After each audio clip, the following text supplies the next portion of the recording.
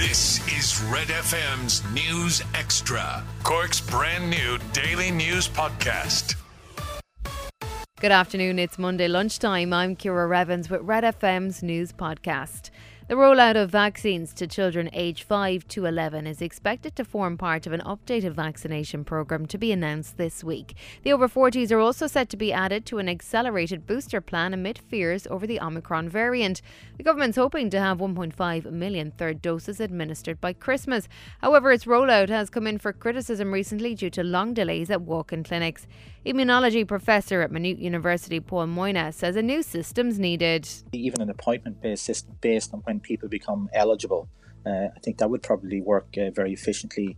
I know the EMA came out last week and they suggested that while the initial recommendation was for the booster to be given 6 months after the second dose, they've now indicated that actually 3 months after the second dose it is safe and effective. A French multinational group set to run the proposed Rehab Hospital in the South Docks is looking at further opportunities in Cork. The hospital is expected to create 200 full-time roles, including consultants, doctors, physiotherapists and nurses. The Echo reports the firm, which has 24 elderly care nursing homes in Ireland, is looking at developing a presence in the area in Cork. Opera Ireland are now hoping by the spring of 2022 that they would have at least one site going in for planning permission for a nursing home facility in Cork. The 5 biggest stories in Cork today. This is Red FM's News Extra. Starting with Gaelic games, and Midleton were beaten yesterday in the AIB Munster Club Hurling Championship semi-final. The Cork champions losing out to Kilmallock of Limerick. Kilmallock winning on a scoreline of 19 points to 1-9.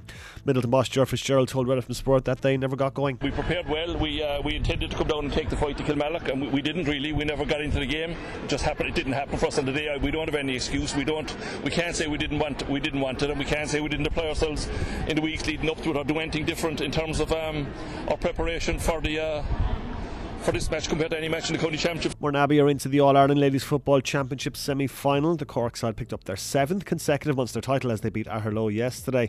They'll now face Dunboyne of Meath in the All-Ireland semi-final next month. Reaction from that game available on the Big Red Bench podcast on redfm.ie.